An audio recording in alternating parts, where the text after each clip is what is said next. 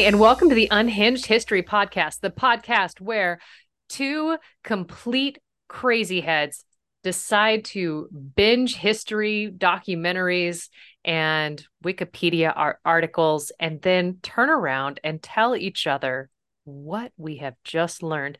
You have tuned in live. This is Theresa, and that is Angie. Are they live? I mean, they're not like this is a recorded podcast. I shouldn't have said that. So you're live wherever you're at listening to it. And we're live right now giving it to you. Right. Wherever you are, there you Whenever are. you are, here we are. And you can go back and you can listen to my dogs bark again in the background, or you could fast forward past it. It's all up to you. Live your life. Or don't. Actually, Whatever. do live your life, honestly. Please don't opt out. Not on our Yep. account. Please don't opt out. She means don't by if you're debating on whether or not you should go out in the world and socialize, or B, stay on your couch and eat ice cream and binge all of Bridgerton, you should probably do that. I mean, do the latter. Do the It's latter. it's yeah. That's a good way to opt out. But if Yeah, you need a that's hotline, email us. We'll give you a couple to call. Angie's covering her face in shame. And on that note, what have you been up to, Angie? Well, my power was out today, so I was really questioning whether or not we were going to get to record because if the power's out, there's no Wi-Fi. You can go to a coffee shop. We can record live from a Starbucks parking lot. Okay, it's funny that you say that because I thought about that, and then I thought about the chaos that would be the sound in the background, Yeah, that is very true. and was like, if I don't tell her the We've got power a went mocha out, cappuccino for. Your Highness, your Highness, Did I ever tell you this shit that story? hit me. Okay, so I was working at Starbucks and this person, like I'm cleaning out the Frappuccino machine and those things get gross. Yeah, So I worked at Starbucks too. Yeah. yeah. And woman comes up and she orders a drink, caramel macchiato. And we had our district manager in the back. So, definitely write your names on the cups. And the person at the register says, well, what's the name? Shithed. How do I spell it? As it sounds. So she writes shit ed and realizes she's just written shithead on the cup. Looks at the cup, puts it on the bar. Coworker Justin picks up the cup, looks at it, makes the caramel macchiato, and she goes, and says, "I've got a caramel macchiato for at the bar." District manager That pops is their head out. amazing. Justin, come back here. Why did you not call the customer's name out? Because you don't know what was written on the cup. Sir, you're gonna want to go and see the cup Yeah. and You're then gonna ask. Yeah. yeah, Oh because god. they wrote shithead on the cup. Beth, come back here. What was written on the cup? Uh the name was Shathed, and I was told to spell it as it sounds. So I did, and now I realize that I'm an idiot. So I think we've gotten played, and I think he made a great choice. One of my coworkers' favorite names to choose whenever given an option is Phil McCracken, in hopes that somebody Oh else will my. yell Phil McCracken. And I'm like, why are you the way you are? Why? But then I laugh every time he does it because I am Right? also 12 years old. Mm-hmm. Mm-hmm. That's up there with Bend Over mm, mm-hmm, mm-hmm. or Mike Hunt. Yeah. Or as my youngest loves to do to me, under. And then I say underwear. Underwear. Ha! Yeah. And he gets me every freaking time. Right? Yeah. Kids, man. Booger. Good thing he's cute.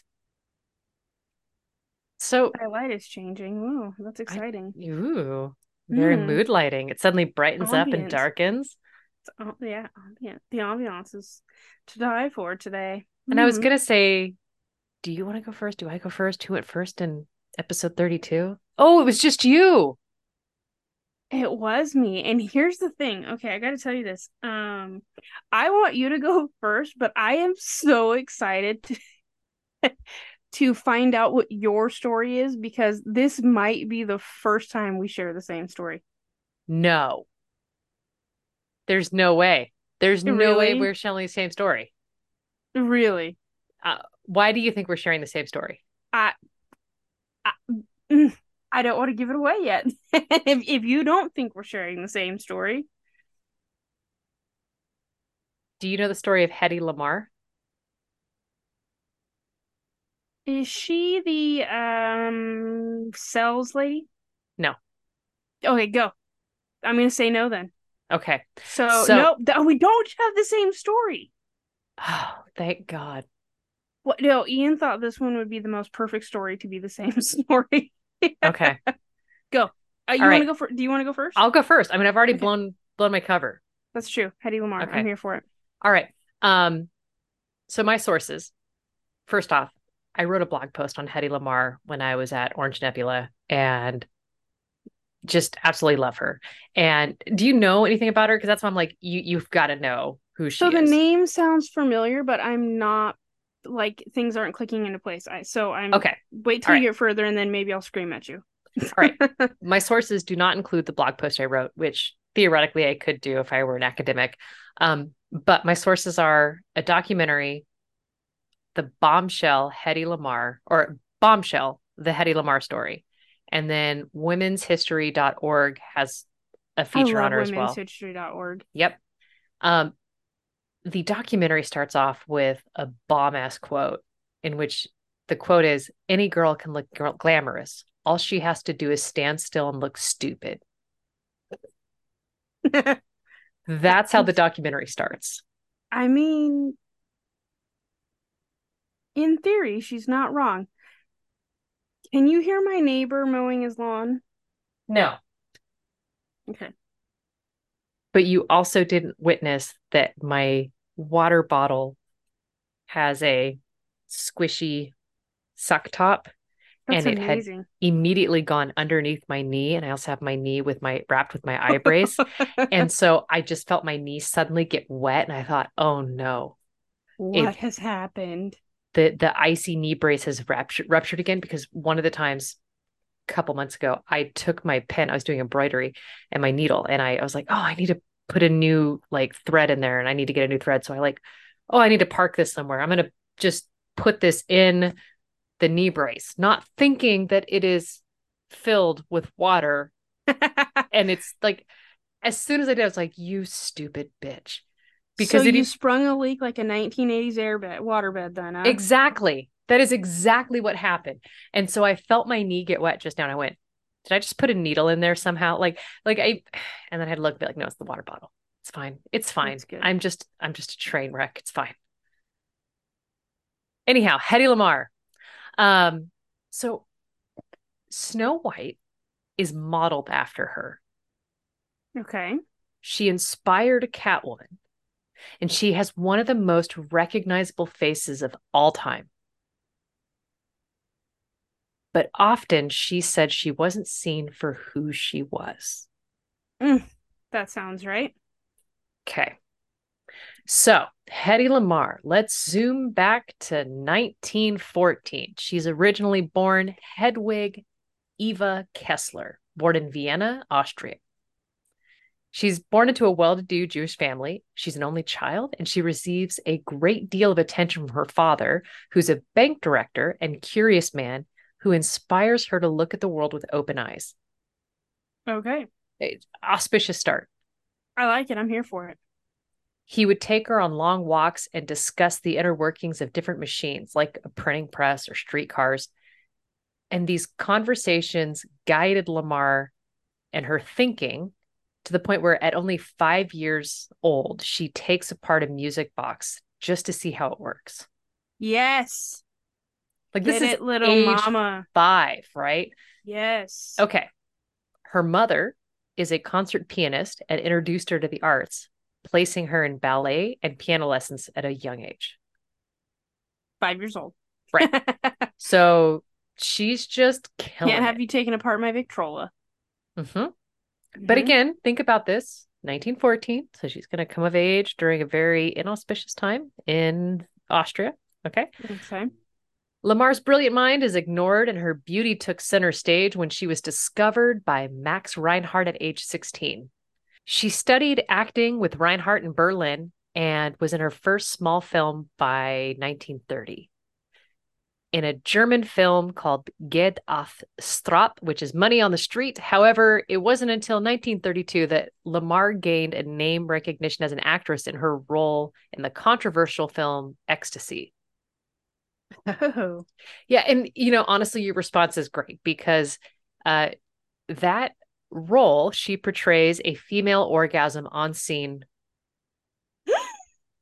And this is like 1932. You silly females did not do that in the 30s. Females didn't have orgasms till the 80s. Exactly. I don't know That's what a new you're thing. I don't know what you're talking about. Jeez. Hitler denounces and bans the film Of and course. just forbids it from being played in Germany um, because the actress is Jewish. That's the reason. That's the sole reason. No. Okay.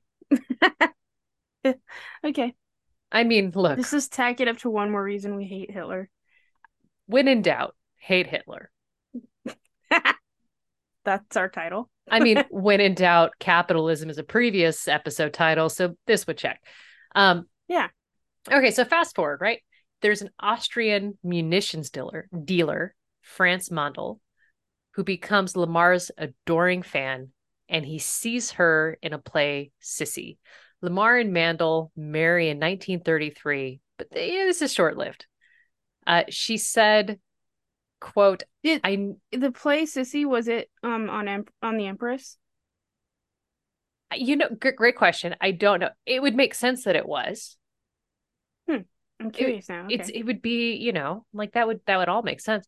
Um, she said, I knew very soon that I could never be an actress while I was his wife. He was an absolute monarch in his marriage. I was like a doll. I was like a thing, some object of art which had to be guarded and imprisoned, having no mind, no life of its own. She was incredibly unhappy and forced to play host and smile on demand amongst Mendel's friends and scandalous business partners, some of whom were associated with the Nazi Party. And Mussolini is said to have dined in her home. Hmm. That is how close to the center she was. Remind you, she is Jewish and denounced by Hitler by name. Right, because she's Okay. Jewish. Yeah. Like, we won't play that film with this actress because she is Jewish. So this is a bit uncomfortable. And she's having fun. Yeah, during sex. I know. Um, so she escapes Mandel's grasp in 1937, fleeing to London. And I will say that the Netflix documentary did a brilliant job of really retelling this part of the story. In the story, she has a maid and she hires this maid because this maid looks similar to her. Okay. She drugs the maid, drugs the maid's tea. And then when the maid falls asleep, Lamarr puts on a maid uniform and her own jacket. And in her jacket, she has sewn all of her jewelry into it. Because again, As you she's married do. to a very wealthy man. And she gets on her bicycle and flees. Okay. Like, she is trying to look as inconspicuous as possible. Right, but she's wearing her own jacket. Well, yeah, she's wearing just a jacket, with strangely tons of jewelry sewn into the thing, and As a you maid do. uniform. Okay. So this is another, kind of Doors Payne deal. Yeah, yeah, yeah. I was Doris Payne and Nancy Wake, because I could see Nancy Wake doing the same thing if she needed to. I mean, yes. So while in London, Lamar's luck takes a turn when she's introduced to Louis B. Mayer of the MGM Studios. He offers her $150 a month, which is $3,200 today. Okay. She turns him down. She Because walks she's out. worth more. Mama's worth more. I mean, she walks out, but then she regrets it because Yeah. she is basically destitute. Yeah, that's unfortunate. Yeah. And so at that point, she buys a ticket to America on the same liner that Mayer is on and intentionally makes sure that he sees her. Okay. And then one night in her little modest room, she puts on the only couture dress that she has left, some of the few remaining jewels that she has, and she goes to dinner. Like, so she goes dressed to the nines. All eyes are on her, and Mayer at that point realizes he has to have her, and he offers her $500 a month, which is Okay. $10,896.75 a month. That's doable. Yeah, that's a bit more than what she had originally been offered. Yeah. So with this meeting, she secures her ticket to Hollywood, where she mystifies American audiences with her grace, beauty, and accent. In Hollywood, Lamarr was introduced to a variety of quirky real-life characters such as businessman and pilot Howard Hughes. How much you know about the Howard Hughes? Enough to giggle, but I know he was quite eccentric and had the spruce goose. Boom. Okay, so you're with me. Lamarr dates Howard and most notably is interested in his desire for innovation. Her scientific mind has been bottled up by Hollywood, but Hughes helps her fuel her innovation by giving her equipment, like a small set that she can use in her trailer on set.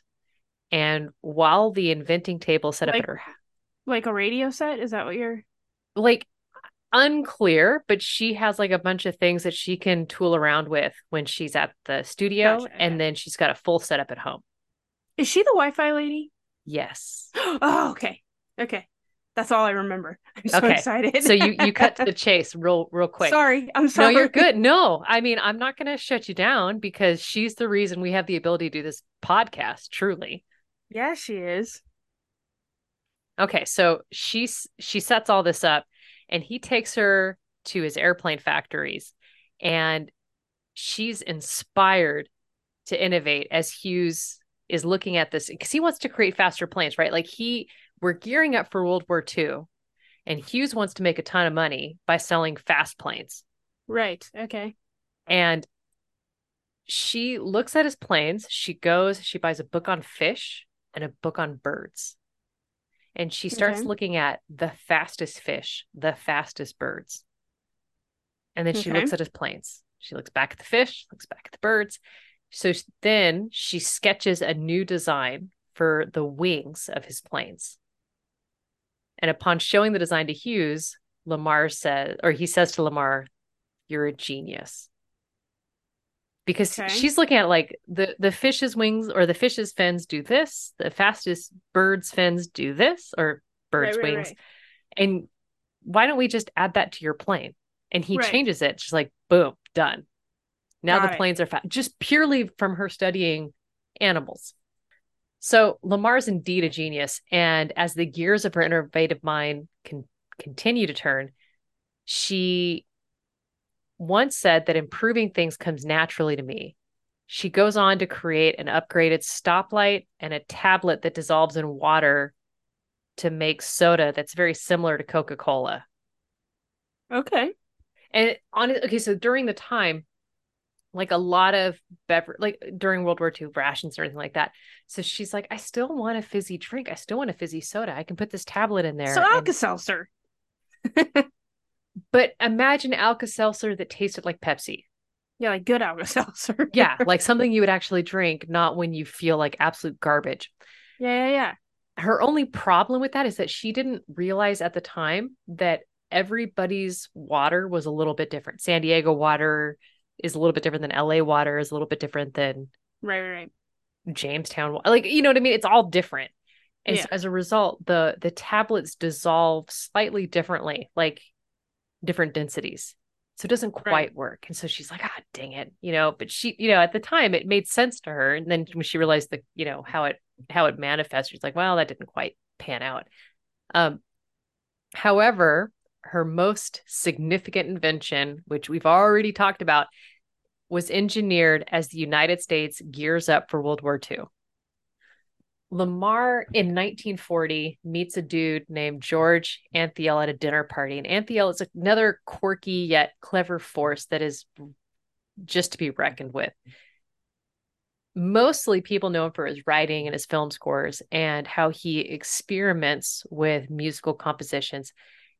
He shares the same inventive spirit as Lamarr, and they talk about him and Lamarr talk about a ton of different topics and different ways that they could help with the looming war.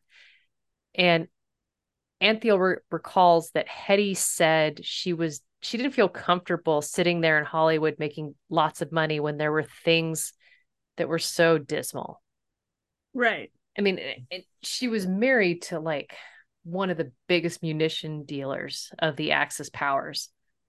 So she had every right to really kind of hate her position in this war with what she knows, particularly when your ex-husband is a piece of crap.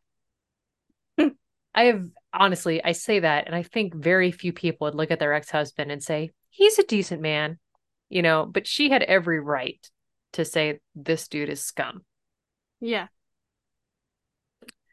So the two of them start really working on how they can combat the Axis powers, and they come up with an extraordinary new communication system with the hope of guiding torpedoes to their targets in war. I didn't know that. Yeah. So what we have, okay, and I don't want to blow it, but so the system that they designed uses frequency hopping in quotation marks. So having the ability to intercept radio waves and things like that gives you the ability to understand either what's happening or to manipulate them, right? Right. But the thing was, if we keep changing the frequency that we're on from, almost a perceivably random rate, then your competitors can't jump in and change it. They can't jam your signals. Yeah, they can't intercept you. Exactly. And so she's like, what if we did that for torpedoes? Okay. And then you can take your torpedo and do what you need to do with it, kind of radio control it without messing up and getting it taken over and hijacked.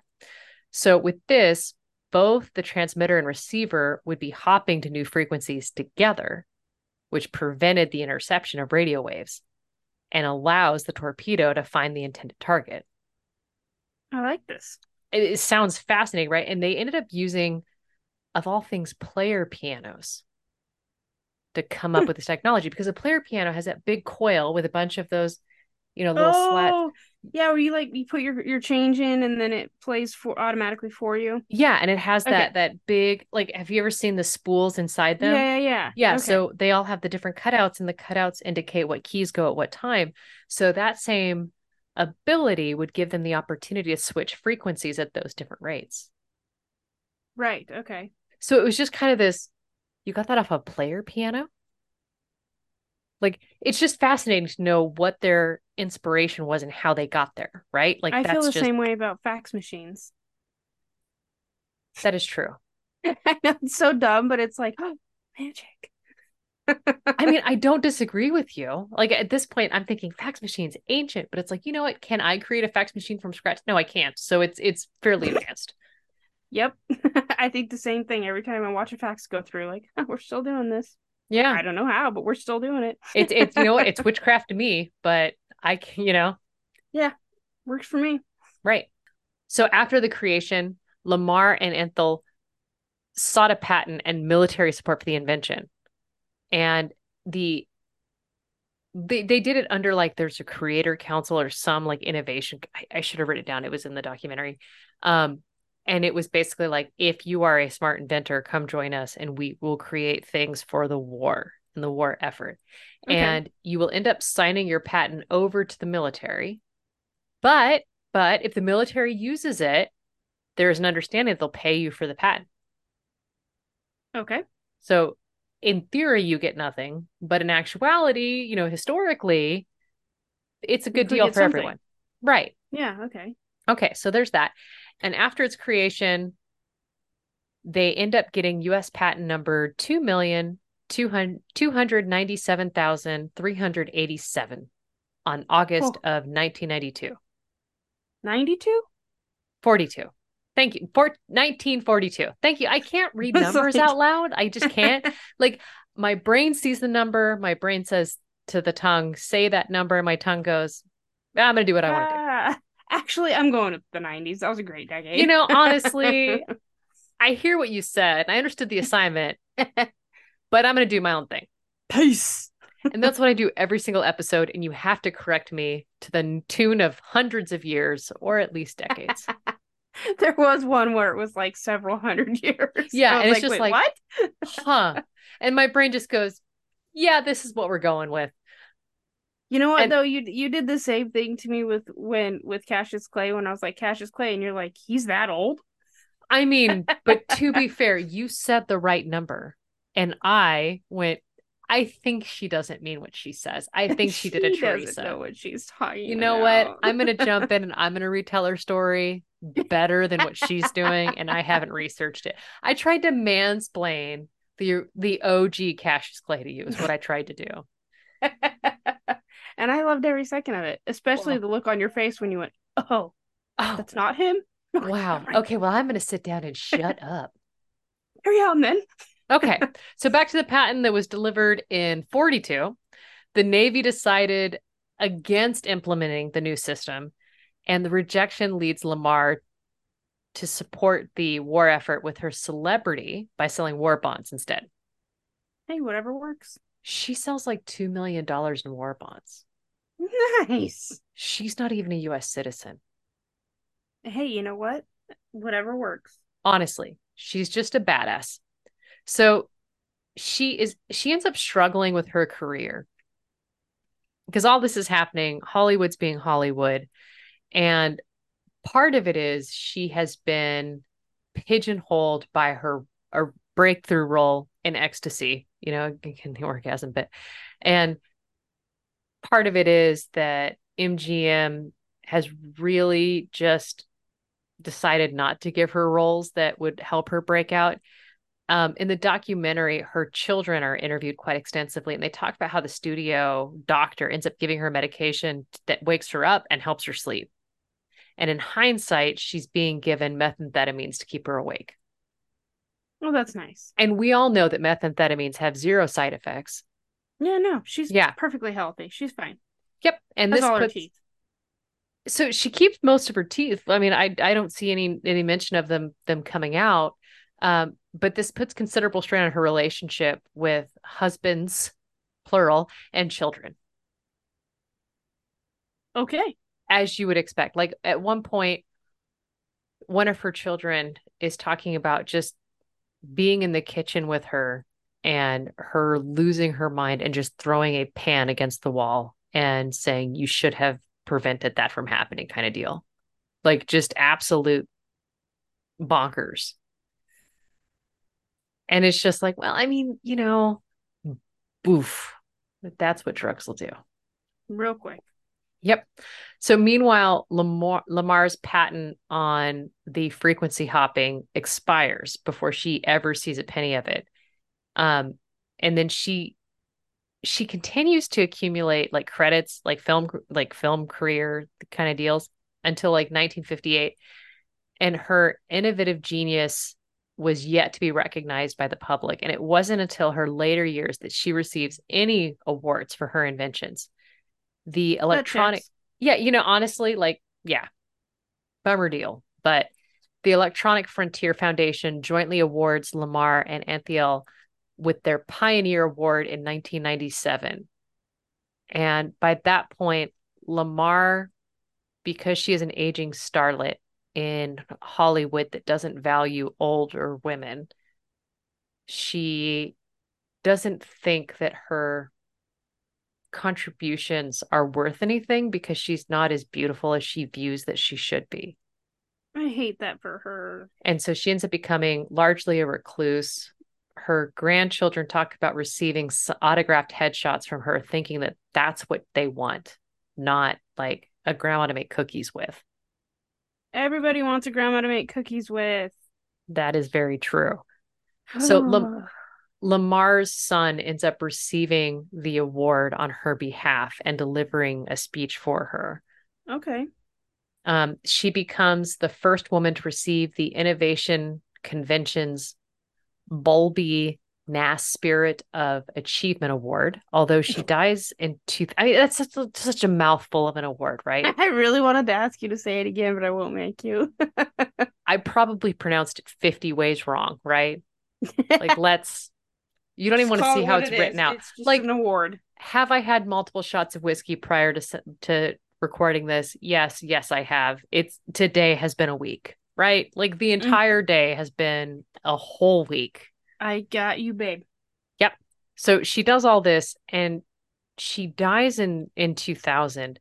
She's inducted into the National Achievement or wrong line. She's inducted into the National Inventors Hall of Fame for the development of frequency hopping technology in 2014. And Okay. this dubs her the mother of Wi-Fi Because and she is. I mean, honestly, like that is how we get all of these great things. And it's because of her, we have GPS and Bluetooth. Mm-hmm. Without that technology, those would be impossible, That a girl get it. right? And it's because, like, well, all of the other starlets were going out on the town and living it up. She's back in her trailer inventing things because she just didn't want to be out. She was just a recluse like us, I love her. honestly. But just the quote, any girl can look glamorous. All she has to do is stand still and look stupid. It does get you. Yeah, and I mean, just jaw-droppingly gorgeous. Is she I'm picturing she's got like shorter kind of bobbish hair in the picture, or maybe it's tucked under, but she's You wearing know, like a black dress with polka dots or hearts on it. let I'm me thinking that that might not be her. Okay, that is exactly who I was thinking. It Oh is not a yeah. black dress. Okay. Well, I mean, but there's so many photos of her being absolutely glamorous. Oh, I love that one. Yeah. Okay, so she's got this diadem, like a star on her forehead, but then she is also like encased in the shiny. That is beautiful. Hmm. I don't even know how to describe it. Sorry, listeners at home. Just shinies and they're sparklies and they go around her face and And she she is has these beautiful. eyebrows that are like She's got the 90s rail pencil thin eyebrows. like Selena would be proud. Right. Yeah. But this is clearly 1940s, 1950s. Yeah, that dress cut looks late 1940s, early Yeah, 1950s for like sure. Hollywood starlet from the starlet era. Oh, she is stunning. And then, I like, love I her. didn't realize that that is who Snow White was modeled after. But as soon as I heard that, I was like, yeah, honestly, yep, that's Snow White. Yeah, it really is. It's super checks. Yeah. Yeah, wow.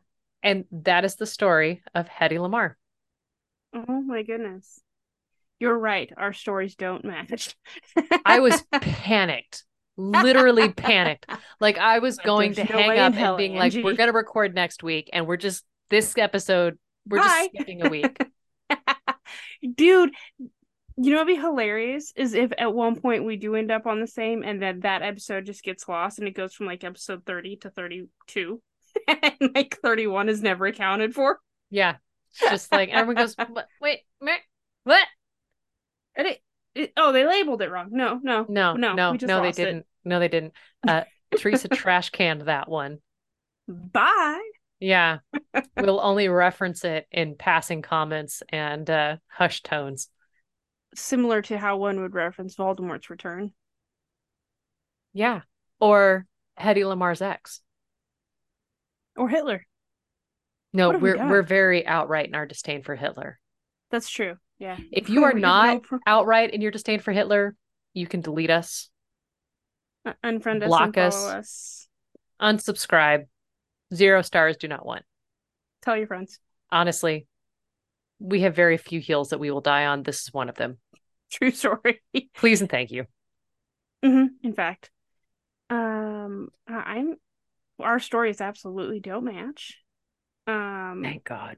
Yeah, I don't even know where to start with mine at this moment though because our stories don't match. And you were just like, I'm going to railroad her. This is going to be the time I watch her head blow. She's had a rough day and I'm about to push her over the edge and I'm looking forward to it, which is why I made her go first. It's gonna be freaking amazing. Because I'm going to be like, well, now that you've told the story of Hedy Lamarr, I'm Let actually going to me pronounce the tell the story. names right. Because I Googled it first. I Googled it first. Do you know that, okay, every single story I tell that has words that I may or may not know how to pronounce, I actually go and find the correct pronunciation and then write it phonetically in my notes next to how it's actually supposed to be spelled. I did know that because you shared your notes on Julie Dobney once, and I went, That's right. Dobney is That's spelled. Oh, that's how you say it. Yep, Julie Yeah. Dobby. Yeah, because listen, when you look at how it's spelled, you're like, yeah, no, that's not how you say that. Yeah. I'm Thank with you, you. Julie Dobney. Right. Yep. Like any word in Welsh, come up with a way to pronounce it. You're wrong. Sound it There's out. no You're right way. wrong. You're wrong. Yeah, and every word in Welsh is at least 37 letters long Right. and all And consonants yeah, with like maybe a vowel if they you're make lucky. the word Reykjavik look like child's play. They really they do, and that is a hard one when you're looking at it to be like, yeah, You're I just can like, say that. hmm. I can't actually say that out loud. No, I am going to keep my mouth shut on this one because it's really pronounced Marvin. It's like, really? Huh. It's a Deshaun, but it's spelled with a T. Yeah. Yeah. But yeah. Mm-hmm. And you're like, no, I wouldn't have guessed that. Nope. Didn't Mm-mm. did not see No. that. Nope. Ah, weird. It's like when you read a book, like if you're a book reader and then you listen to the audiobook and you're like, And you're no, like, that's not how you no, say the they're name. wrong. They're wrong. Like that happened to me during The Lion, the Witch, and the Wardrobe. I was reading it out loud to my mom, and she goes, "It's Ashland or Aslan." Like Yeah, I said it the Aslan. way I wanted to say it. I was like, "No, you're wrong. You're wrong." Like I get that you're using common phonetics, and that me at the ripe old age of a fifth grader should damn well know better. But no, you're wrong. That is how it is It's in my brain. That is how we are going from here on out. it's the Lion King. That's his name. I no, that's how you spell it. Yeah, and she's like, no, but that's not how English is pronounced. This is an English word. Like it's an English book. We're just gonna go with Aslan. And I was like, no, in my brain Mm-mm. it's Ashland because that's how I have processed this. Oh, the amount of times that has happened to me. The amount of times. Or worse, hearing it and then reading it. It's like, oh, Oh, that's huh. that's not right Listen, either. listen, brain. We're gonna need to come to terms with this. Things have changed. Right. I need to work this out. Mm-hmm. I'm gonna need a Oh pencil man. and some paper. And all of a sudden it's that meme of the woman doing math. Yeah. Yep. And there's alphabets in your math book and things aren't yeah. And it's not even Greek. You don't know what planet it's from, Oh but God. definitely not one we're familiar with. All right. I'm gonna tell you, I've decided this is where I'm gonna start. I'm going to tell you one of my sources first. I thought you might like Not that. all of them? No, you're gonna get one to begin with, and then I'll give you the Wow. rest of the I know. Beggars can't be choosers, I suppose. It is the National Geographic. The article is called A Brief History of How Plastic Straws Took Over the World. Okay? So I'm going to talk to you about straws today. None of this. This is word salad. Like I'm gonna need you to smile. I need to make sure that it's symmetrical, that you're not having a full-on stroke. I am not having a stroke. I will blink 3 times. You did start this recording before we were recording by saying you were smelling an electrical fire. Are you sure it's not burnt toast? It wasn't burnt toast. I am actually I think about that a lot. And you know what's funny is I always think it's popcorn. Like if I'm smelling popcorn, I'm having a stroke. And apparently that's not like a very good indicator of stroke. Not in my house, Just for those evidently. listening at home, don't not diagnose yourself of a stroke or seek medical attention on the basis of not smelling popcorn. Probably call your doctor. Don't listen to us for medical advice. At all. We Like are not the ever. ones. we'll set it for you. We're This not is the ones not to the tell you how to day. fix it. We are not the ones. Not our circus. No, Not our zero skill monkeys set. involved. None whatsoever. You need a great potato salad recipe? I'm here for you. Mm-hmm. But that's it. Do you want me to tell you if it's a great potato salad recipe? I'm here for you. Exactly. Yeah. But I'm not kidding when I tell you that the article is called A Brief History of How Plastic Straws Took Over the World. Okay? Just walk with me for a second. You're bearing the lead on this. I can feel it. I am. Just you're gonna love it. Um straws have been used for like a super long time, like a really long time. Would you like to care to guess how long straws have been in use? No, only because I recognized how old Nintendo is as a company, and it's older than you think. You're right. Straws have been around at least since we have like proof that they were in existence in ancient Sumeria, which is Mesopotamia, right? Modern day Iraq and Syria, at least 5,000 years ago. Yeah, I would not have guessed that long. I mean, honestly, it's like you take a water reed, you put it in your beer.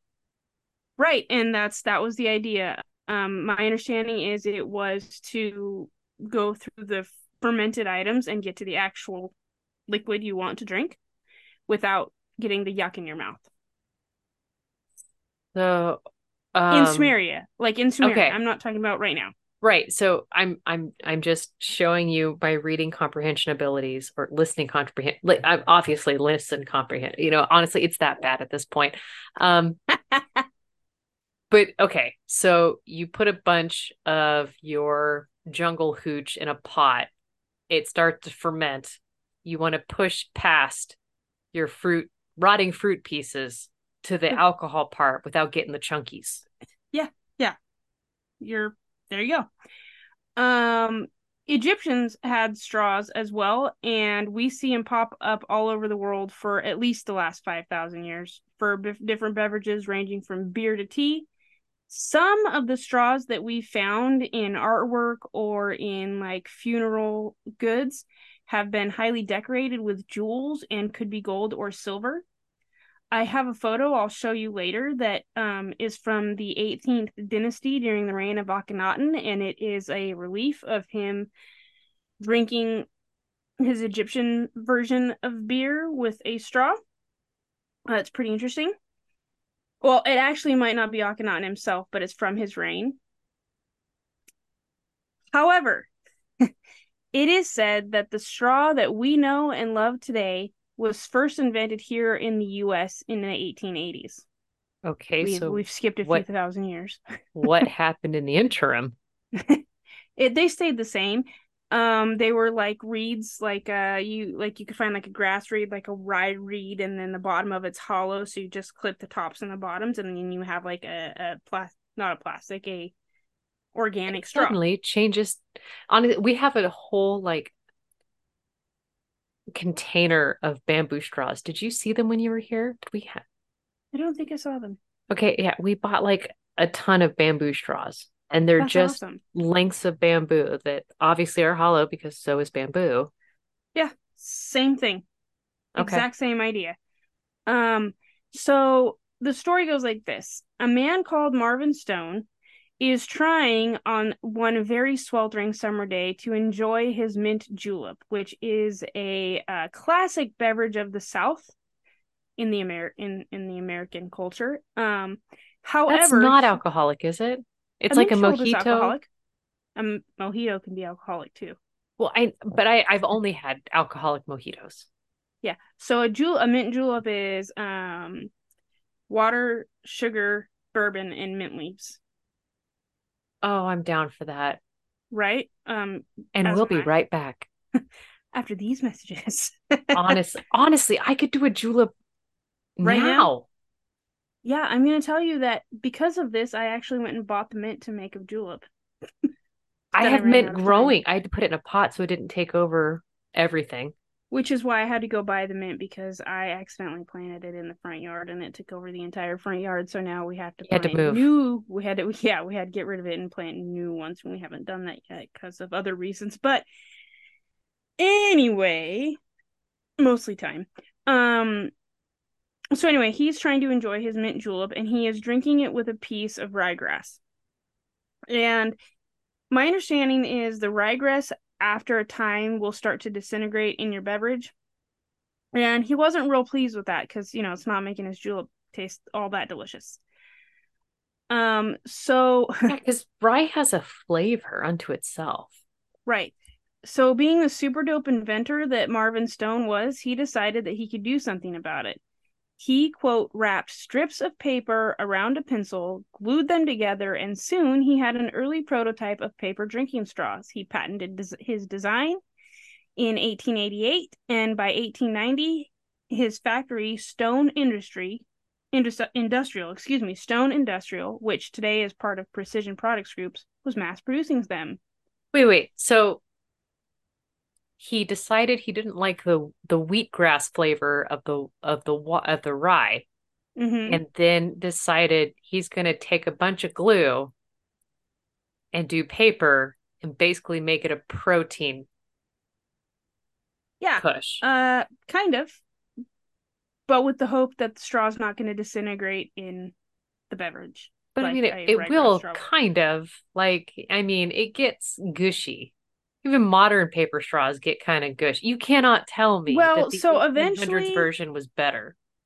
no, it wasn't. Eventually, they would put like the plastic coating that we have Right. today on it, but this is the first version of that straw. So it's a hint of Elmer's glue in your mint julep. Yeah, Okay. yeah. Um, in the 1930s, bendy straws were born. That early? Yeah. Oh, bendy Uh, straws. bendy straws were born, and hospitals across America loved them. They were a great way to help their patients get their beverages, their water intake, if you will. All of this because he didn't like the taste of rye getting all up in his julep, which is made with bourbon, which is why I'm really here. I'm going to give you a brief history of bourbon because it's Bourbon I Heritage Month. mean, this is really what got you. That you're like, how can I talk about bourbon for an hour? Hold up. Yes. Hold my julep.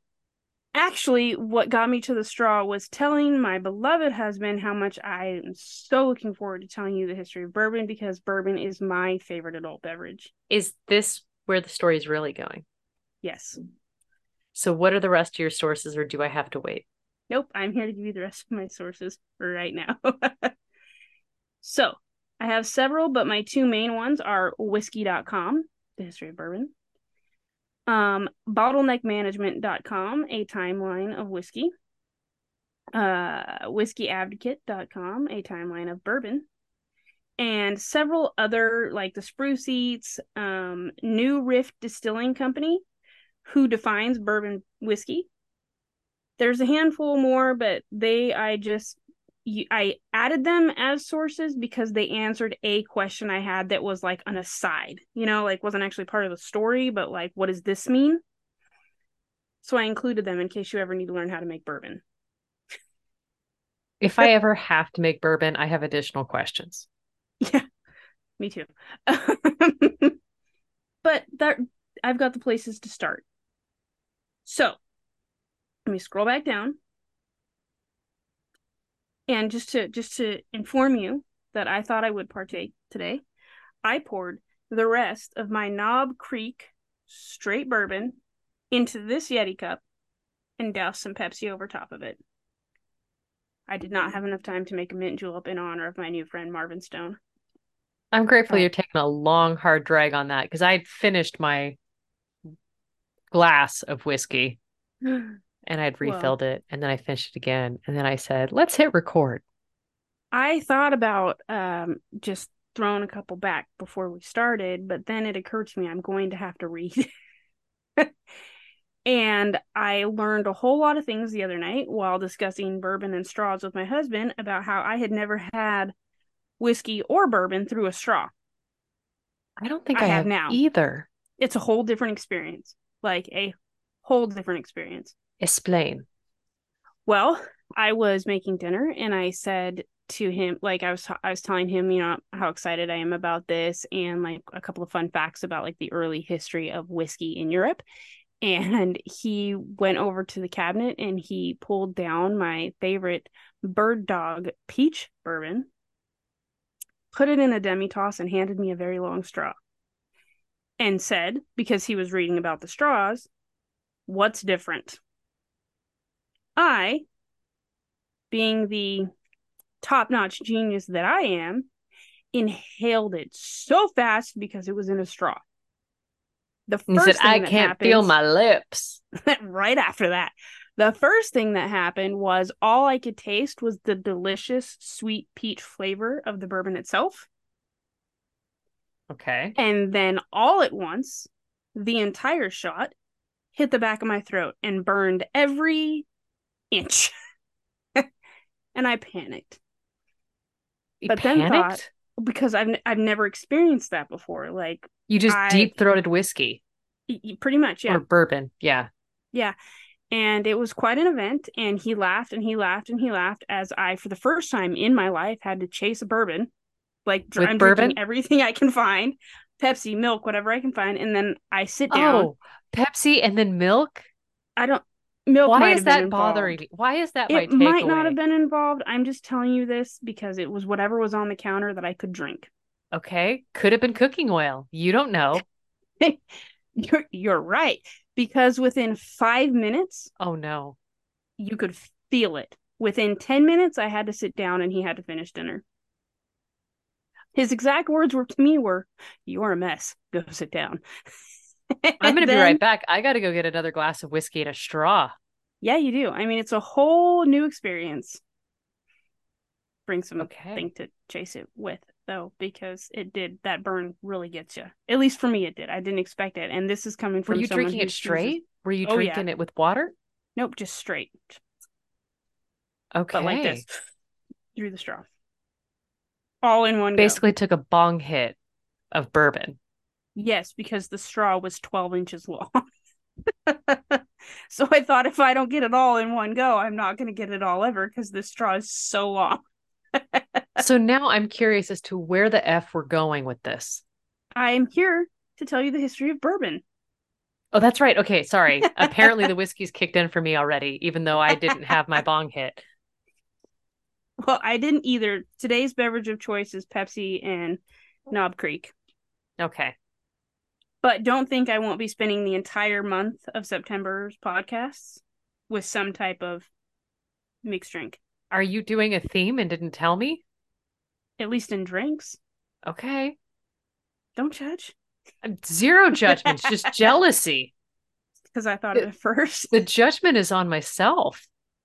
How very dare I not set myself up for success or No, whatever. I positioned myself poorly. This is nothing to do. Like, Well, we can reconvene next week and I can tell you a different story. look, With a mint julep in my I hand. just want to say that I got a story, I got a secret to tell you about beer. And then It's a he's good, gonna fall asleep. come, hold on. Lean closer. Come here. I got a story to tell Aliens. you. Aliens. Hey, that's pretty. Where'd you get that earring? I like I that. was just gonna say you're so pretty. I love you. We're I both the love you. drunk girl in the What were we bathroom. talking about? I'm gonna take your hat now. This is mine. Did you push record? Just checking. We're gonna talk tomorrow, but I just want you to know that I love you. Yes. So that's Okay, how I carry plan to on. spend the rest of my month because it's September and September is all about bourbon. So the skill of distilling or the art of distillation, if I'm pronouncing that right, showed up first in Mesopotamia like the straw. The ancient world distilled not just for drinks, but perfumes as well. Perfume through a straw? No, but like the art of distilling Oh, was okay. used You for know what? not only beverages, but Now I'm with you. I'm with you. gotcha. Okay. Okay. By 100, the Greeks are distilling seawater into drinking water. Delineation. Okay. Pretty cool, yeah. Yep. Sometime between 50 and 1000 AD, the process makes its way to Western Europe by way of the Moors, at which point medieval Christians do one of the things they are so very good at, And Beer. they take this idea and they begin using it to produce ingredients for various ceremonies. They also thought the art useful in the help of medicinal purposes to cure things such as colic, palsy, and smallpox, Okay. and beer. um, by 1000, somewhere between 1000 and 1200 AD, the process lands its way in Ireland and Scotland by way of traveling monks. Okay. And they set out to do what Ireland and Scotland are known for, which is beer and whiskey, right? Hmm. Um, However, they have neither the grapes nor the vineyards for winemaking, but the monks at this point are probably skilled beer makers, so there's a place to start. The locals and the traveling monks get real creative at this point, and they start using grain mash, and then after fermenting it, they distill it, and the first whiskey, after they ferment it, they distill it, and the first whiskey is born. Wow. By the 1200s, the process of distilling wine shows up in Italy, and if I'm not mistaken, the process of distilling wine is what ultimately makes brandy.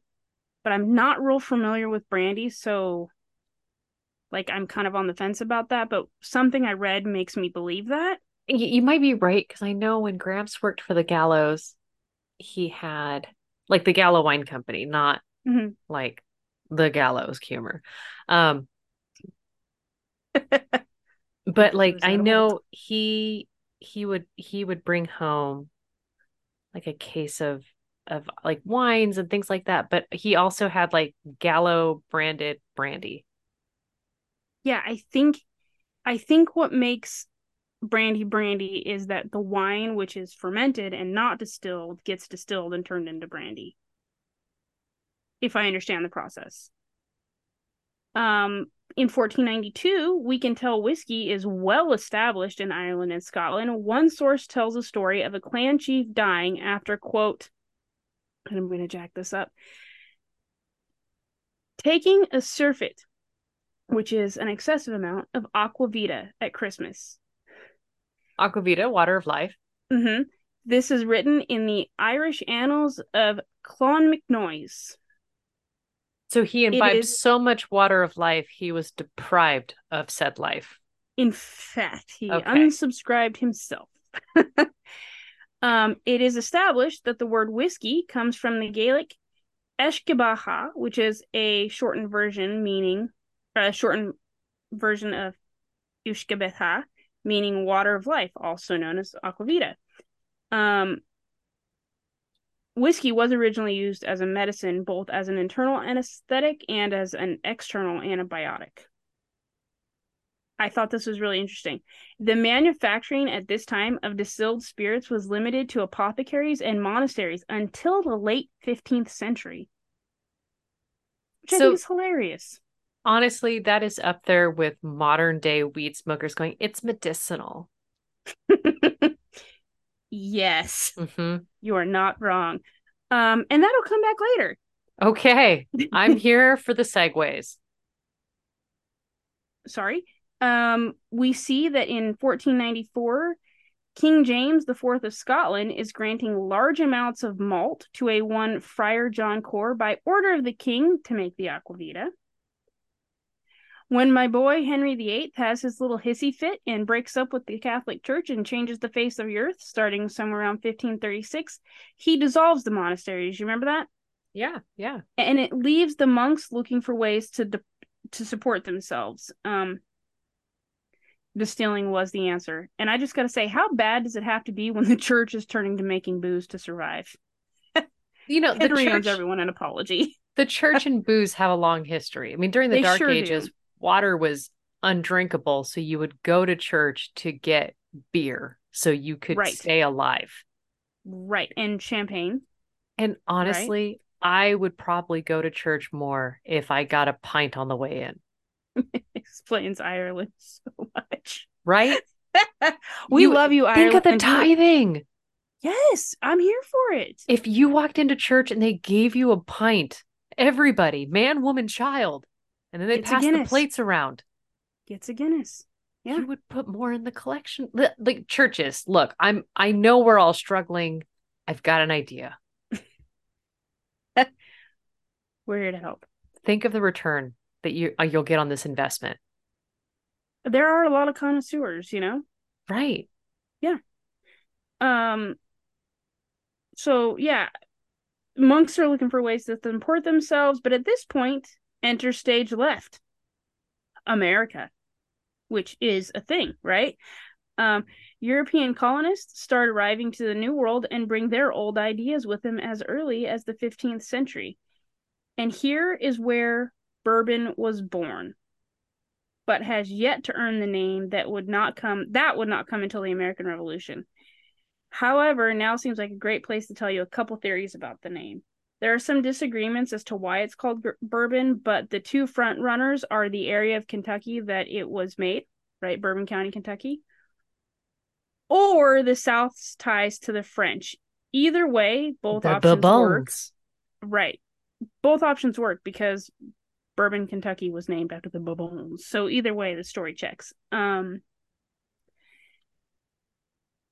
But remember how I said, oh, I didn't actually say this to you yet, but did you know that all bourbon is whiskey, but not all whiskey is bourbon? I did. Could I Okay. have told you that? No. But when you said, I'm like, yes, I remember that. Do you know why? Because no. Okay, well, I'm going to give you the rules. For it to be considered bourbon, the mash, which is the mixture of grains from which it is distilled, must contain at least 51% corn. So The mash, go ahead. bourbon is basically me getting my vegetables. Yeah, you're getting a salad.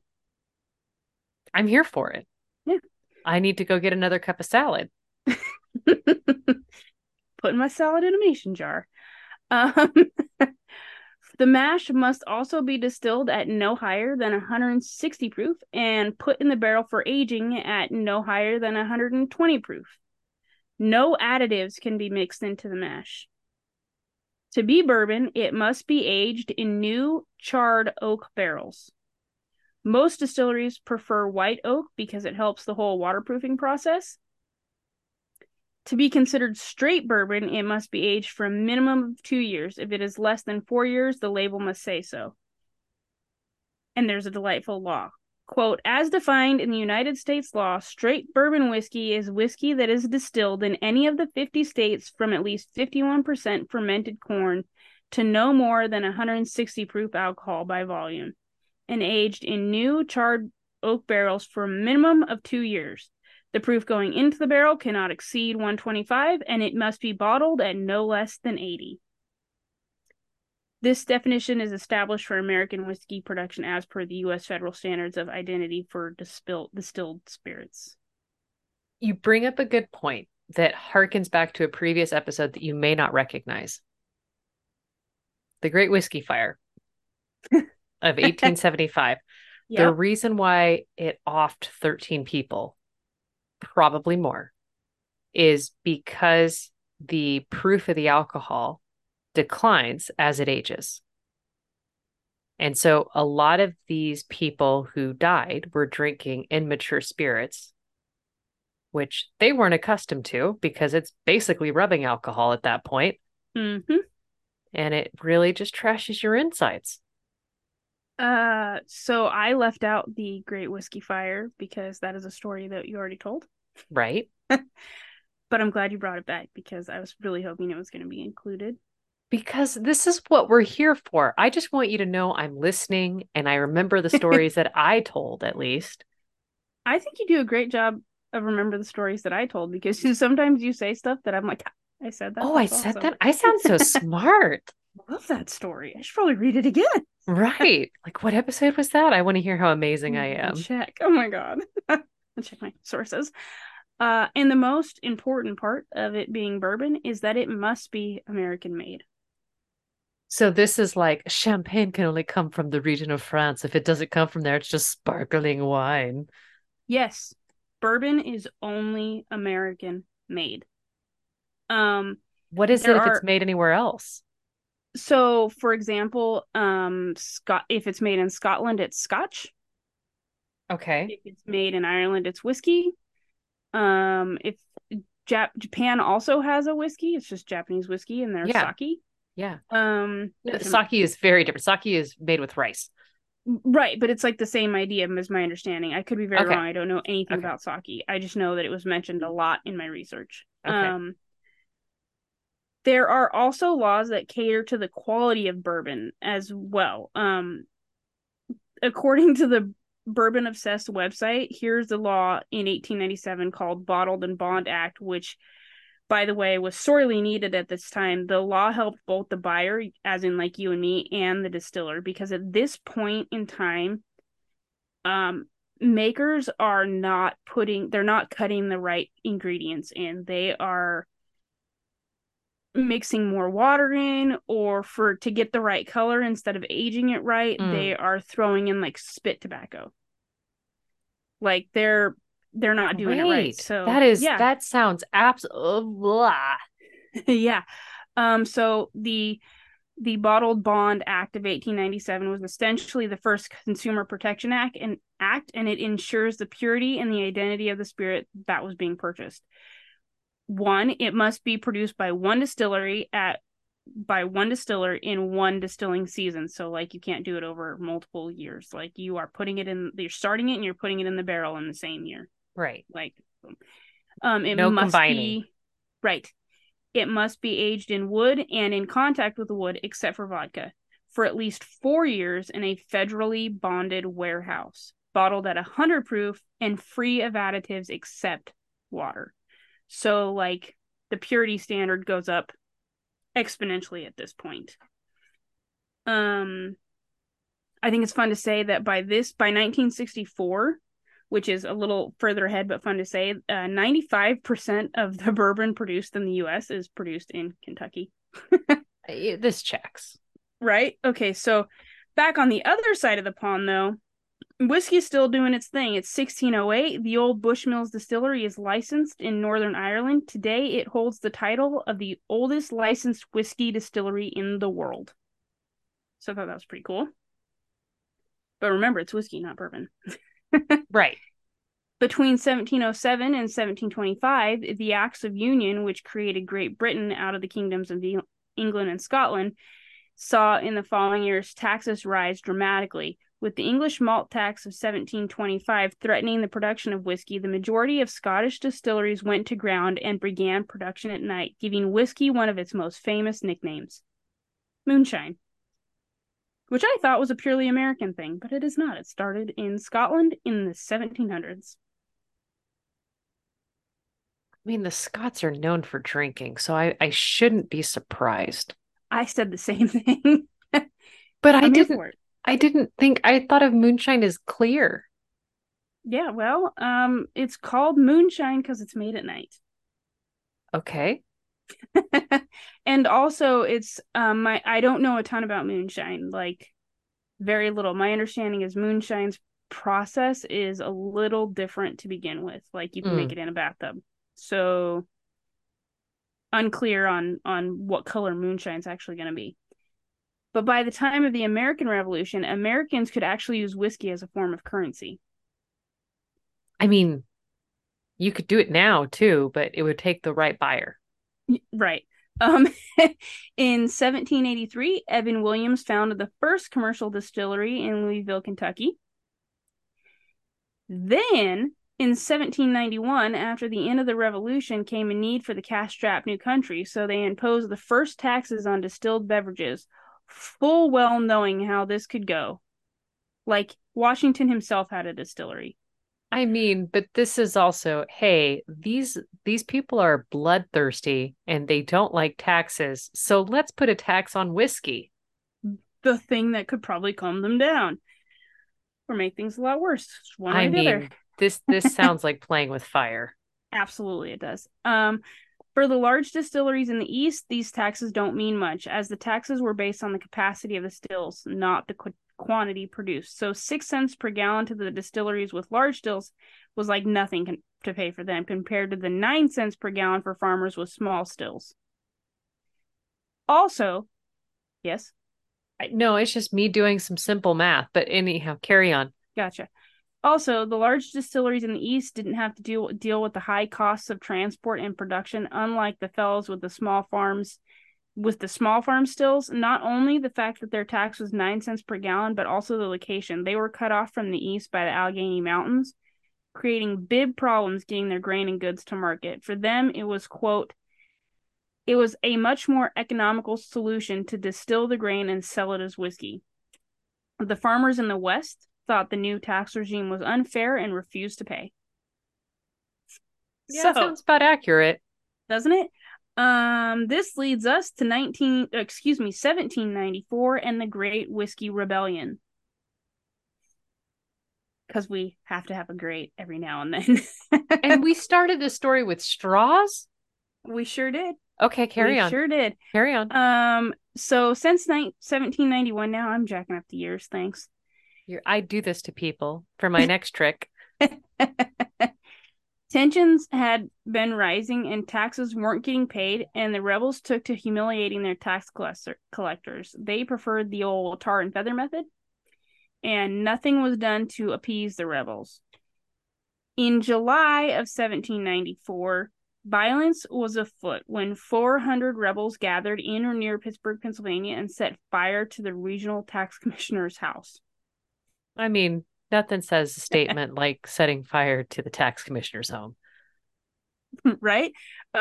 Washington's response to this was to call the citizen militias of Pennsylvania, Maryland, New Jersey, and Virginia, totaling 13,000 men, under General Lee, who was the governor of Virginia at the time.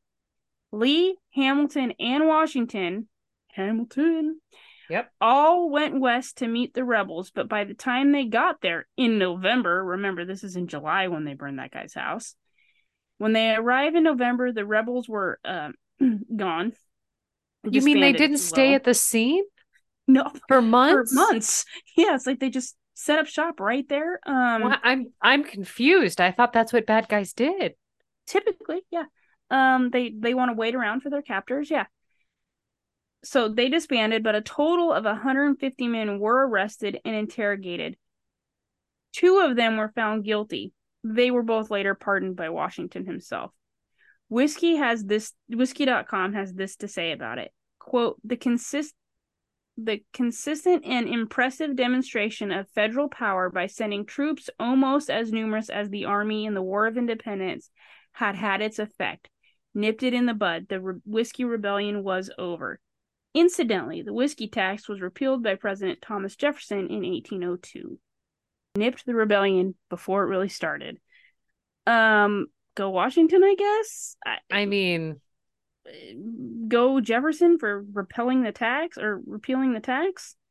But anyway, back in Scotland in 1820, a teetotaler called John Walker begins teetotaler. I like teetotaler. I mean, you do you. Whatever. Teetotaler called John Walker begins producing his own whiskey, and his becomes one of the most famous brands of Scotch in the world. Johnny Walker. So there's that. Pretty decent. The production of moonshine in the UK was ended in 1823, and the Scottish distilleries were given an option to legalize their operations by paying a fee.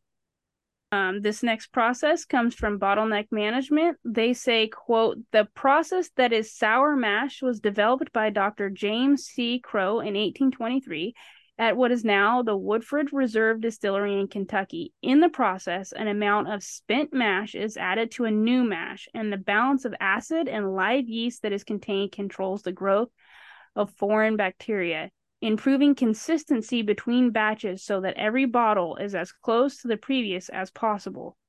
This revolutionized the way in which bourbon is made and is also a current legal requirement when producing Tennessee whiskey.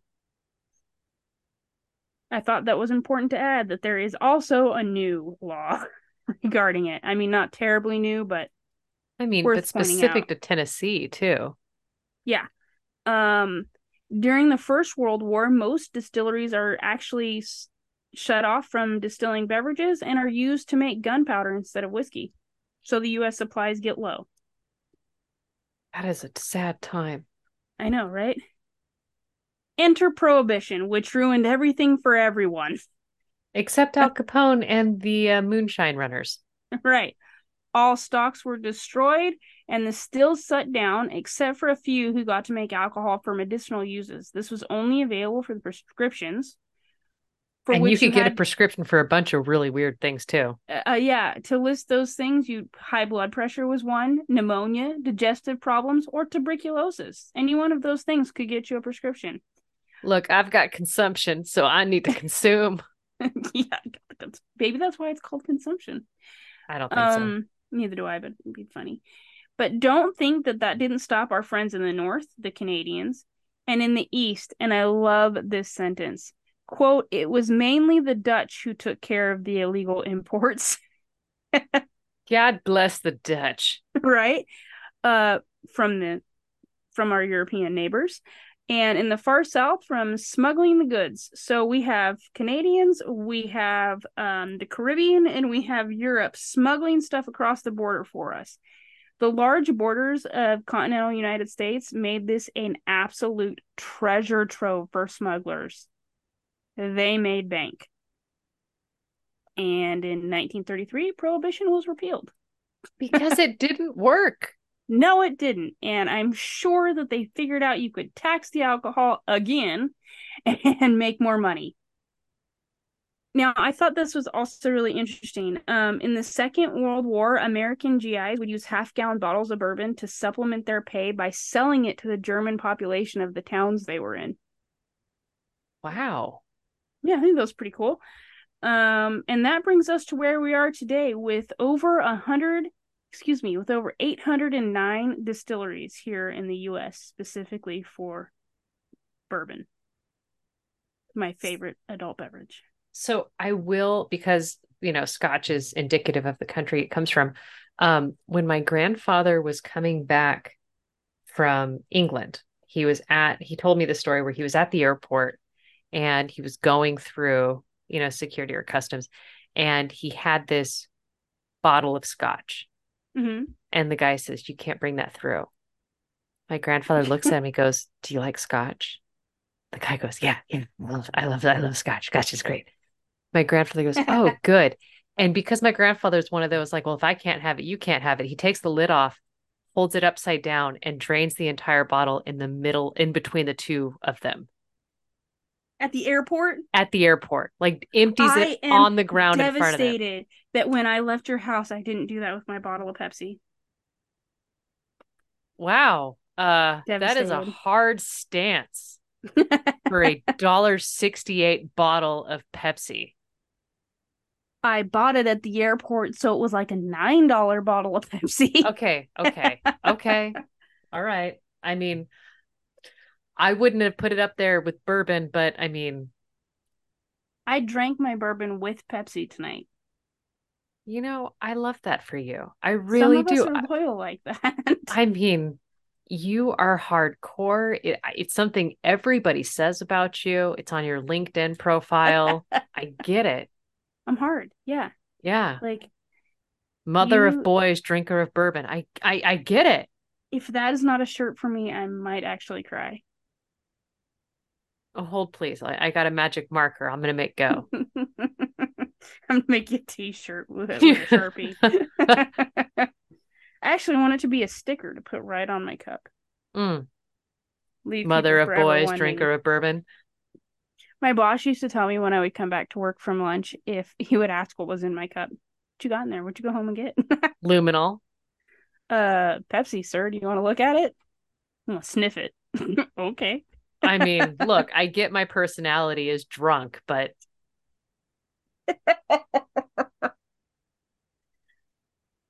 So yeah, that's the history of bourbon in a nutshell. A very condensed timeline version of the history of bourbon. There's a okay. lot more fun stories to share, but for the sake A of an high hour, proof version of whiskey or bourbon. Sorry. My apologies. unless you're drinking Johnny Walker or Jameson, in which case then it's just whiskey. That's fair. I also would like to add that we have a family that we're really good friends with that moved to Kentucky, Mm-hmm. and shortly after he moved, the husband took a picture of like they went on like a distillery tour because Yeah. there are 13 distilleries in his town. That's a And pub so, crawl. right. So and you can bourbon sample like you do wine, right? Right. So he bought a bottle from every distiller and he like took a picture and he was like, "Hey, come have coffee and bourbon in our garage this weekend, blah blah blah, whatever." Um, I wanted to answer back with all my bottles of bourbon, and then I realized at the time, I don't have this many now, but at the time of like the six that I had, four of them were from his town. Dang. Like, so long story short, Ian, we need to go to Kentucky because apparently there is a pub crawl I must attend. Right. Like I'm not going to remember half of it, but the first It's half is fine. going to be great. It's gonna be so much fun, The last half will be great for everybody watching, especially my husband. right? Yeah, he'll think it's fabulous. I have adored this. You're welcome. And at first I thought we were going to talk about like the straws and the noses of turtles. And I was going to be like, Angie, this is going a This dark is direction. Why are this we is talking not about where we wanted to straws? go. No, Yeah. I had to tell you about straws because mint juleps and mint juleps because bourbon. Look, everything's connected to everything. It really is, and you can thank my husband for this because I was just going to give you the history of bourbon, but he was like straws, babe. But you got to lead in with straws. Like that's the only obvious intro.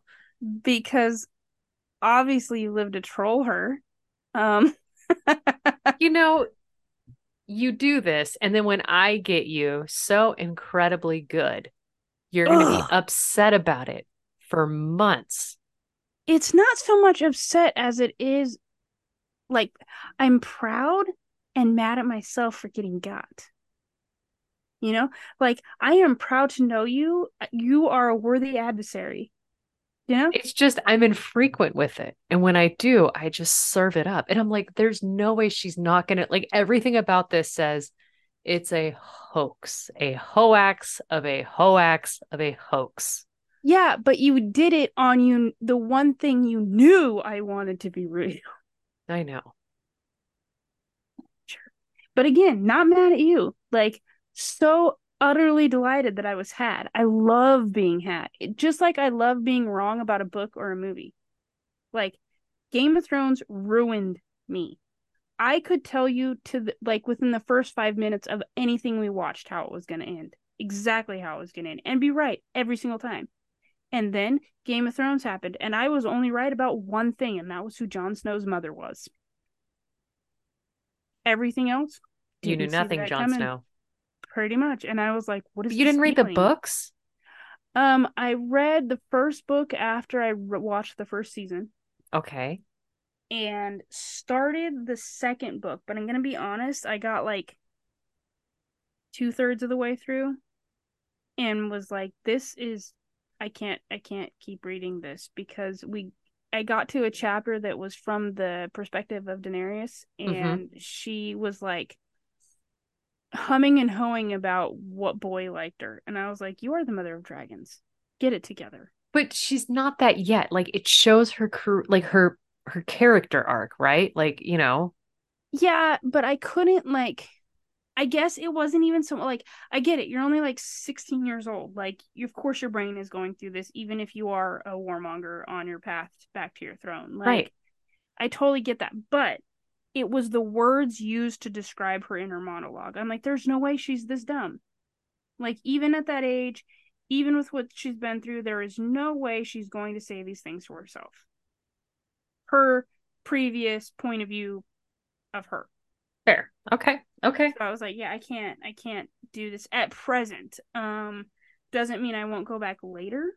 Like, I mean, three fistful of bourbon later, and it's suddenly a brilliant read. I will tell you that the episode, I can't remember if it was the second to last season or the season, I think it was last season. What season is it where Jamie is on the treasure train and the dragons come? Is that the last season? I I'm an unreliable narrator in this capacity. It's been I too long. think I think it was the last season, but like I knew that episode was coming and I literally had the bourbon out with me and I drank it the entire episode because I was not emotionally prepared to lose Jamie Lannister. I'd already gone through Jon Snow. I wasn't going to lose another one. Not one of my boys. I when Jon Snow died, I literally stared at the wall for 30 minutes. and then finally looked at Ian and said, "Someone owes me an apology." And he was like, "I can tell."